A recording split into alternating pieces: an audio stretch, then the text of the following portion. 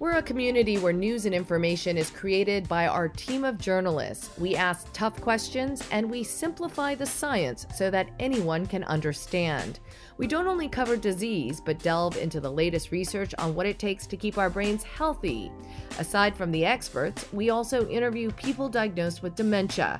Being Patient Perspectives looks at that first-person perspective of people living with dementia.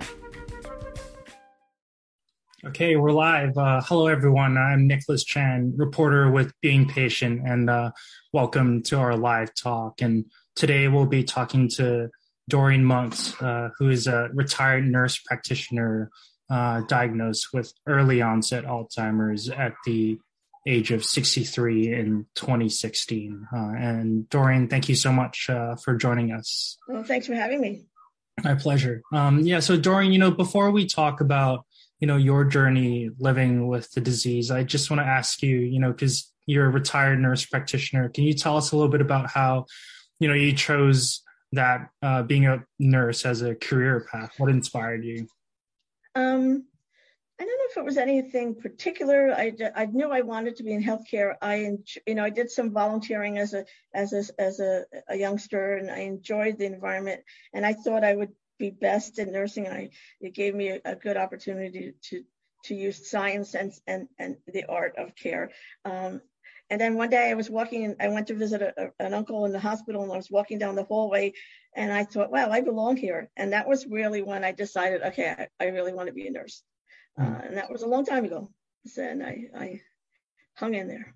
Right. And during your work as a nurse practitioner, you were more specifically a neuroscience nurse practitioner. Correct. Can you tell us a little bit about what your work was as a neuroscience? I spent most of my, I got my master's in 1978. And most of my time was spent with patients with stroke. Stroke care management, prevention and treatment and follow-up care. I started the program at a local hospital, so we had which is now it's functioning. It's certified and doing well without me. So that was really what my primary role was. Some administration, much clinical as I could get in, because to me that was the meat of it all. Right. And as we talked about a little bit before this interview, you mentioned that you also took care of dementia patients too, right? Because right. Well, as a subsequent to stroke, many patients, because multiple strokes, will develop vascular dementia, which is obviously, I believe it's the second most common form of dementia behind Alzheimer's disease. So it was not unbeknownst to me what, certainly I had taken care of patients as a bedside nurse with multiple forms of dementia. And certainly as a nurse practitioner saw, a fair amount of patients with vascular dementia as well. Right. And, for some of the early symptoms of Alzheimer's, can you tell us a little bit about, around what age you start experiencing those early symptoms? I was, in a retrospect, it was probably when I was about 60. It's amazing here. I've been a neuroscience nurse forever, and I had somebody else to tell me what was going on. Memory was not the issue. In fact, my memory remains fairly intact, given that I'm going to be 69. But it's mostly executive functioning things. So putting order to things, following up on complex processes, those became problematic. And I was having more difficulty at work, particularly with administrative issues. And that's really what was the thing that sparked the conversation, which ended up, with the start of the diagnostic process. Right. And was it the case that colleagues would point out to you that? Yeah, I was lucky. I worked with a neurologist, one of the best neurologists I've ever known. And that's saying much after 40 something years. And she was the one who literally knocked on my door one morning and said, we have to talk. And she said, these are some of the things that I'm seeing. And I'm concerned that you're having some cognitive issues. And that really, I will be forever grateful to her, because, that brought about the diagnosis much earlier than most people are diagnosed. It was very fortunate, for me. Right. And before you were diagnosed, and did you have any inkling of like what? Well, I was getting more and more frustrated with the administrative work, and I thought at first it's because I didn't like it. It was not. I'm a bedside person, but then an interesting thing happened. I had a study coordinator who worked for me, and we were involved in a drug research study. And when you enroll patients, you get a stipend. And she came in looking for this check that we were supposed to get from them. And I said, no, we haven't gotten it yet. She came back, a week later. She said, no, we haven't gotten it. I said, in fact, you should, this is now 3 weeks goes on. And I said, you better call them and see what happened. And she came back in rather sheepishly and said, Doreen, not only did we get the check, you deposited it. Now, to this day, I have no recollection of that. And what happened, and I couldn't put two and two together. So on my desk was a folder with that drug company on it. And that's where I had in there the slip. But it never dawned on me, the next logical step to the question is look in the folder and you'll find the deposit slip. Mm-hmm. So that was that I will always remind, as much as I can always be able to remember, that is always in my forefront of that was the most obvious thing to me. And then one time I couldn't remember how many 60 seconds were in a minute. I had to look it up. So there's little glitches when at first you think it's nothing, but you put them together and obviously it's something. Right. There were just like all these red flags coming out. Yeah, little things. One time I couldn't remember what finger I put my ring on. My mother bought me a clatter ring when I got my master's degree in 1978. I put it on the same finger since then. And one morning it took me 20 minutes to figure out what finger I put the ring on. Again, you put this together and that together and that. You say, well, of course, why didn't you notice that? But some things like this, most of the time, it's somebody else noticing it first. Right. And can you run us through then the whole diagnostic process? And because it took, it was not a short period of time. No, it was a long time. I think we had the discussion about the symptoms on Thursday. That Monday, I went to my primary care physician, which it's really the first thing you have to do. And I'm blessed with a phenomenal primary care physician. She said, I'm not a neuropsychologist, so here's what we're going to do. You're going to go for an MRI and you're going to go see the neuropsychologist. And that was the beginning of the process. And then after the neuropsychologist I subsequently had to get a neurologist. And then it was multiple scans, blood work to, basically in the beginning, they rule out anything that can be fixed. Many times Alzheimer's is, up until recently, has really been a diagnosis of exclusion. So all those things that could be excluded were excluded. And finally, I went for a PET scan about a year and a half after this process started. And that was really the final diagnosis. And this is like a normal PET, not an amyloid? Not an amyloid PET scan, just a routine PET scan. Got it. And it was in 2016 that your diagnosis was finalized. April 2016. April. Yeah, I mean, how did you react like at the doctor's office? Well, no, I'll tell you what happened. This is my bit of a problem I have with sometimes, depending on certain people in the medical profession. I went for the PET scan, I'm going to say 9:00 in the morning. I got back to my to the hospital where I was working, I'm going to say 10:30, and as I'm pulling into the parking lot, I get a text from the physician who says, call me. I'm still in the car. I call him, and he said, I'll call you right back, and he calls me right back, and he says to me, it's Alzheimer's disease. I'll see you next week in the office. And that was how I got my diagnosis. Now, I don't know I didn't react. I text my friend, the neurologist and the NP, that it was a friend of mine, and she said, I'll meet you in your office and we'll look at the PET scan together. So I got the support I needed from them, so I didn't need his help. Got it. And so when you were looking at the results with your neurologist friend, it's startling because you literally have these, the PET scan, measures the uptake of glucose activity in your brain. In areas that aren't functioning, there's no glucose activity. So I have these black holes basically in my brain. And I'm like, the neuro person in me is like, wow, this is fascinating. And I'm looking at it, oh my God, I can't believe this is my brain. I should be sitting in the corner someplace. But it was just, I have, so it was startling from a professional aspect, obviously, and a personal aspect as well. But I was happy at that point to have an answer, because we've been back and forth and back and forth. Is it Alzheimer's? Is it frontotemporal dementia? Is it something else? Is it this? Is it that? And finally, to have an answer to me was almost a relief, because then I knew what I was fighting. I knew who the enemy was. Got it. Oh, so was it an FDG PET scan specifically that looks at like the metabolism in the brain? Yeah. Got it. So you mentioned it's in many ways it was actually a relief to finally. Well, because you don't know, you're living in limbo for a year. I can't figure out what to do next, because I don't know what's the thing between now and next. So it was a relief to know, okay, well, now this is what I have to deal with. And meanwhile, I had been following up with the neuropsychologist. At that point, I think I had 3 neuropsych tests. And she was the one, before even the PET scan was done, saying, obviously, you got to stop working. The stress is too much. It's making the symptoms worse. I was having a hard time functioning from a higher executive function level because of the stress of work. So when I finally got the results of the PET scan, I said, okay, now I know what I have to do. Got it. Which was to move on. And just shortly in 2016, after you received that final diagnosis, you retired. Correct. In June of 2016.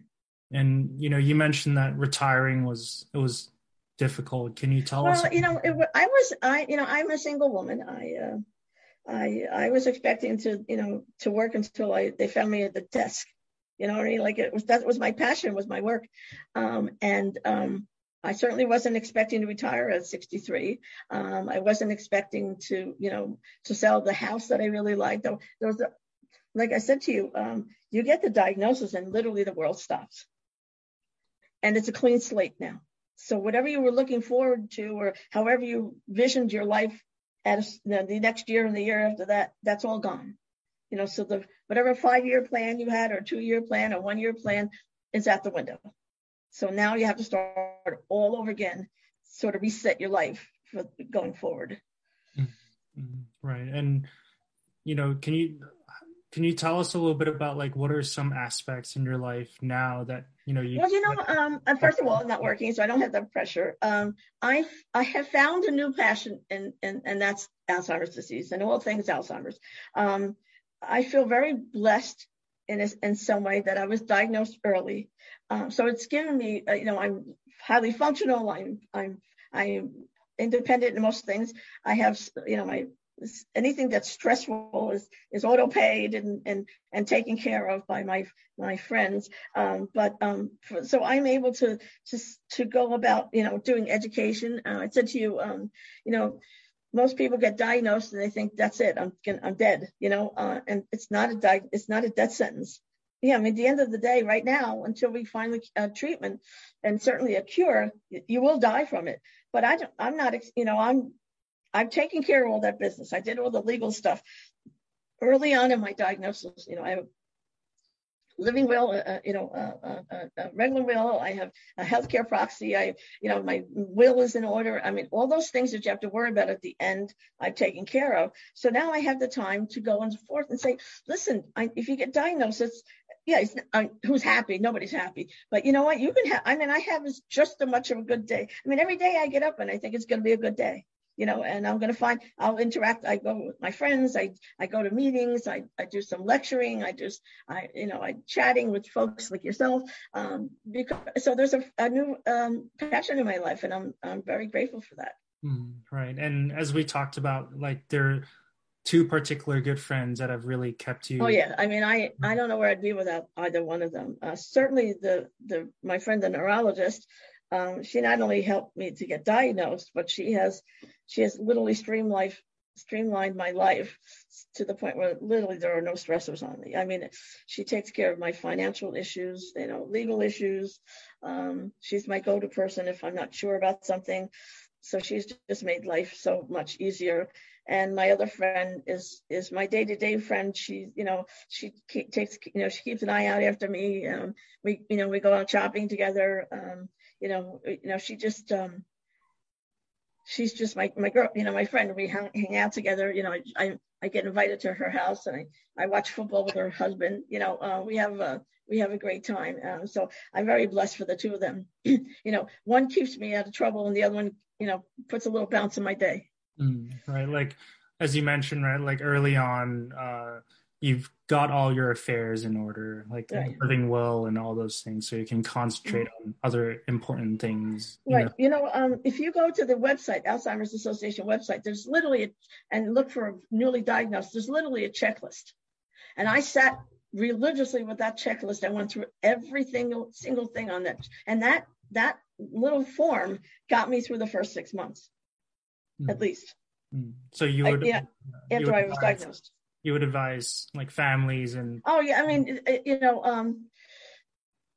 there are many, many resources out there that are good, but this is the gold standard, Alzheimer's Association's website. Everything you ever wanted to know, obviously they have a 24-hour hotline, but there's reams of information available to you on that website. Mm-hmm. And like I said, I mean, literally, I had somewhere tucked away in some box someplace. I still have the checklist that I checked off everything that I was supposed to do. Right, and I never thought I'd get. I had to go find an elder lawyer. I was like, "What the heck is that?" Then I figured, that was the first thing I did. It was to find a lawyer. And she's been phenomenal. So, I mean, it puts some direction in what is a very chaotic point in your life. Right, because these are all like new, like finding an elder law attorney. Yes, I mean, I wasn't expecting to do that at 63. I had a will. I mean, but it was old. I never thought about revamping it. I certainly wasn't expecting to find a healthcare proxy. It was fine. At that point, I thought that was something I would do when I was in my 70s. Not in my 60s. And you talked about how how receiving an Alzheimer's diagnosis isn't a death sentence, but that's I think unfortunately for a lot of patients and families, that's what they do feel like shortly after a diagnosis. And it's certainly understandable. I'm not saying I didn't jump do cartwheels because I got diagnosed with Alzheimer's disease. But like I said to you, I realized I had two choices. I'm either going to I'm going to wallow in the corner and wait for the archangels to come, or I'm going to do something about it. And I learned a different life. And the point is I don't know when the other shoe's going to fall. It could be tomorrow. It could be 10 years. I could be 80 years old and still talking about, oh my God, when is I don't know what's going to happen next. And that's the thing. It's like, if you plan for the bad end, and then you get to live the good part. You get to live from today until whenever, and you can have a good life. It's a little different. It's not the same life you thought you were going to have, and it may take a little more work. And I'm not saying that things don't progress, because the disease will progress, and you're going to have to make adaptations to your life as you go along. But that doesn't mean today you can't have a good day. You can't have a good life today, and you can. I can say that with as much fervor as I can admit that I miss the old life, but I'm happy with the new life. Got it. And as you say, right, like things change, and it's been some years since you noticed the earliest symptoms of your disease. I was wondering, like, what about now then, from the day to day? What are I don't have things are things that have that are complex processes. Take me a little longer. I have to pay more attention to. I'm more easily distracted by things, and being almost 69 doesn't help. So I'm more distracted. I can get lost in the process of sometimes, like I love to cook, but if it's a new recipe, I have to work harder at it. Things that used to be, kind of rote to me, I have to pay more attention to. driving is fine. I have no problems driving. Thank God for GPS. My GPS's name is Doris. She keeps me on the road. But so those things, I have some. It's hard to believe, but I do have some word finding difficulties sometimes. So I have to kind of beat around the bush a little bit until I get the right word out. But for the most part, the changes have been minimally annoying. Got it. And everybody tells me I can't. I get, which is sometimes a little frustrating. Oh, you can't possibly have Alzheimer's disease, or I could never tell you have to. I actually took a picture of my PET scan. It's on my phone, so I could prove to people that I really have it. But again, you have the opportunity to do well. For as long as you can be well. I guess that's the key. Do as well as you can while you're well enough to do it. Got it. And one point you brought up before this interview is that Alzheimer's has been in the corner for too long. Can you tell us a little bit about what I'm frustrated? If you look back, 1906, when Alois Alzheimer identified the first woman, 50-year-old woman, who they ended up doing. He was a nurse. He was a psychiatrist, and on autopsy they found plaque on this woman's brain. It took to 1996, I believe, for the first med to come out. Then that had, suggested that it might slow down the progression of the disease, but there was no clarity to that. And meanwhile, I had a melanoma before, so God bless the people who are working through a diagnosis of cancer and HIV, AIDS, and heart disease. But so much in the time that nothing happened to Alzheimer's disease, even though it affects so many people, so much has progressed in those other diseases. They're not death sentences. Just because you get diagnosed with either HIV, AIDS, or cancer, or heart disease doesn't mean you're going to die. So the end result is not known, basically, with those diagnoses. And it's time for the research and the monies to go towards the research to come forward and say, we have to take care of the 6 million and plus people in America who have the diagnosis just as much as we have to take care of those other people. But I think too long, everybody just said it was Alzheimer's disease. Well, there's nothing to do about it, so we won't talk about it. And it's time to talk about it. And this is one of the reasons why I do. I mean, people say, well, gee, do you want everybody to know? I don't care how many people know, because if more and more people know that I have it, then more and more people are going to tell other people they have it. And then we can speak up for ourselves with the government and with the financial institutions and say, we are just as valuable as all those other people. We're worth the time, the effort, and the money to find a treatment and to find a cure. Because literally, there has never been a survivor of Alzheimer's disease. Right. It's frightening. And appalling, actually. And looking at like the the drug pipeline now, like are you optimistic or? Well, there's some legislative issues that are impacting the possibilities. It takes money. We're at the precipice. There's a drug class called monoclonal antibodies, and one was just FDA approved. It's not for everybody. There's a very select Aduhelm, which is the brand name. It's not for everybody. It's going to be a select group of people. The cost is outstanding.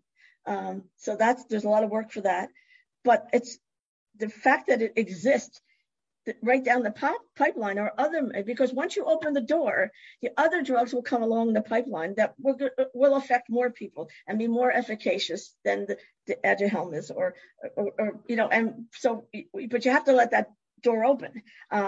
If you put the kibosh on it, then we're literally saying to 6 million people, you're not worth our time or our money.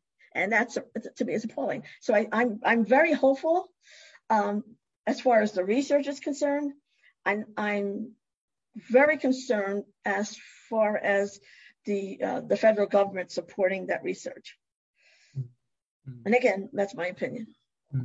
And Doreen, last question for you then, especially for you as a former nurse practitioner, what do you think are some ways that healthcare providers, like clinicians, can do better in terms of like taking care of patients living with Alzheimer's or other forms? Well, first of all, I think there's the key to solving this, the problem with this disease or identifying this is early diagnosis. You know, too many times people are diagnosed when the disease is fairly well advanced. You know, where almost everybody notices that there's a problem with my mom or my grandmother or my sister or my daughter. You know, the key has to be early diagnosis. So I think it behooves, you know, the healthcare your healthcare provider to really do early screenings. I mean, we do, you know, once a year we do an EKG and we do lipids and we do this and we do that, and later on they do a stress test. Why aren't we doing at least mini mental status exams once a year? So so next year maybe there's a little bit of a glitch, and you pick that up faster. But if you wait, and you know, and the thing is, the other thing, I hope that more care providers become more conscious of their reaction to the, you know, somebody goes to the doctors and they say, I'm a little concerned about my memory, or I'm a little, it's hard for me to do things. Oh, don't, and you get the response to many times is, oh, don't worry about it, you're okay. Or that's normal, you're getting older. Well, dementia is not a normal process in getting older. It's not. You know, your brain just, you know, shrivel of a dive just because you got older. You know, so I think that, you know, the healthcare, certainly the primary healthcare providers need to be more cognizant and be more accepting. If somebody comes to me and says, I think I have something with my memory, problem with my memory, that should get investigated, not poo-pooed. Mm-hmm. And how about in terms of, you know, clinicians delivering a diagnosis and offering a roadmap for patients? Well, you know, I can only talk about my experience. Sure. The reason I was able to develop a plan was because of my friend, the neurologist, not the neurologist taking care of me. I got a phone call in my car saying, you have Alzheimer's disease. That was the fun. You know, and obviously, I met with him. We had talked about the diagnosis. He told me what he thinks it was, and we did a bunch of studies and a bunch of more studies and a couple more studies. But when it was the PET scan with the final diagnosis, I got that on a phone call into my car. It said, you have Alzheimer's disease, and I'll see you in the office. Mm. What was I supposed to? And then I got a prescription for a med. You know. Now I'm lucky because I had the support that I had, and I had enough experience as a nurse practitioner to say, okay, I know what I have to do, you know, but that's a very small portion of the population. It's going to be, you know, people working, you know, in law and in the ShopRite and the, the plumbers and electricians and people who are working hard and suddenly are met with this. When you give, you know, if you have a diagnosis of cancer, okay, this is what you have, navigators who walk you through the diagnosis. Why can't we have something like that for somebody without Alzheimer's disease? Say, this is the diagnosis and this is what we need to do. Easy enough. Got it. And yeah, is there anything else you'd like to add, Doreen, that I haven't asked? No, I just think that I think people need to be more aware of the diagnosis, aware of where the federal government is focusing on the care, support the efforts of the Alzheimer's Association and other organizations who are trying to provide for a better diagnosis and treatment, and certainly a cure. If at any point, if you think you have a problem, whether it's your memory or it's your, you know, the way you're thinking or anything, and you have a problem, don't hide. Go to your primary care physician and say, this is what I think is going on. I need you to help me figure out what it is. Because again, the earlier diagnosis, the more likely we can institute treatment. And again, let you plan your life before somebody else does it. Got it. Well, thank you so much, Doreen, Well, thanks for having me. I appreciate it. Thank you for sharing your thoughts. And you're very welcome. Thank you. Yeah, Bye, Nicholas. For the audience, if you've missed this interview and would like to hear more about our upcoming talks, don't forget to sign up for our newsletter on beingpatient.com. And thank you for watching. Thank you again, Doreen. Bye. Bye-bye. Well, I hope you enjoyed today's podcast. For more information on upcoming interviews, don't forget to sign up for our newsletter at beingpatient.com. That's beingpatient.com. And send us any feedback you may have, whether it's someone you want us to interview or any comment about our podcast series. You can do so by emailing info@beingpatient.com. Thanks for listening, everyone. I'm Deborah Kahn.